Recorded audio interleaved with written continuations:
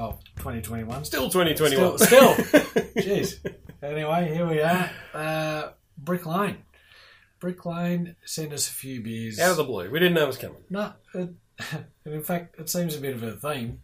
We're getting a few that are just popping up. We have, and Brick Lane have sent us a few in the past. They have. So, very appreciative. So, thanks, guys. But we got a few Brick Lane beers here, but we're going to... Well, we didn't know what to do. No, we're going to chop them up a little bit. So, we're going to... Yeah, and our diary's a bit full at the moment. So, what are we doing here? Exactly. And we've done a Brick Lane special. Yep. We've done Brick Lane singles, so we're trying something a bit different. That's it. So there's going to be a couple episodes, or maybe 4. I reckon, there'll be 4 episodes. Yep. We think. Yep. One after the other. We'll see. But anyway, we're going to, today, treat your ears to a Brick Lane Backyarder Crisp Lager. Awesome. 3.5%. And if you want to know what the others are, you're just going to have to tune in tomorrow.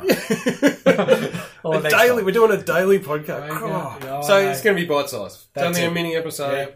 Yep. So don't panic. Yeah, that's right. You're looking down and going, I didn't download the whole episode. No, it's not a long one. No. Well, actually, it might be by the time we get to it. Yep.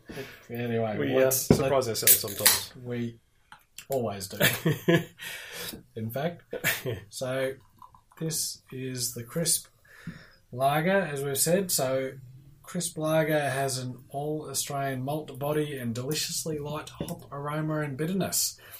A cheeky mid-strength, perfectly suited to relaxing into whatever happenings of the backyard afternoons. Look out. And that is crystal clear. Isn't it? And that's got to be a Stanley. That's pretty close. It has to be a Stanley screwdriver, and it's got a beautiful looking head on it. It does indeed. And at 3.5%, I think...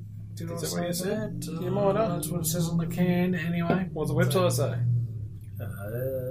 I think you said it already. No, I don't reckon I did. No, right. I didn't read it anyway. I'm going to say 3.5%. Righto. Deal. And not too much of aroma, but probably typical for a lager. I like, while you're having a sweet, I love the label.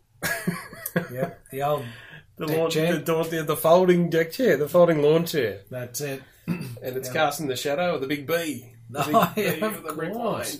Yeah, the big B that you discovered in, what was it, the first episode, wasn't it? Yeah, the first Brick Lane. Yeah. True. They like hiding the B in there, but this one, she's in plain sight. Yeah, it surely is. And that's... what a beauty. It's one of those, like, 1970s style. Isn't it? Early 80s style deck chairs with the green background. You think that's the grass. The grass, sure. Of the backyard. But... and the weather right now is perfect for this. Absolutely it is. And that's pretty much just as it describes, I guess, there. The old crispness and quite light. That's and awesome for a sessionable. That's almost the ultimate lawnmower beer.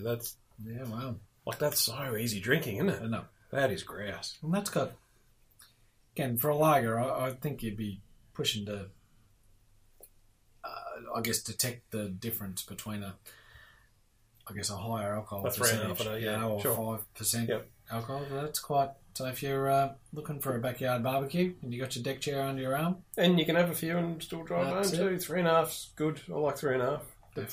Definitely. When you're in the mood for it. But no, that is another cracking beer from those guys. Yeah. Do we need to talk much about Brick Lane, or we've done that to death?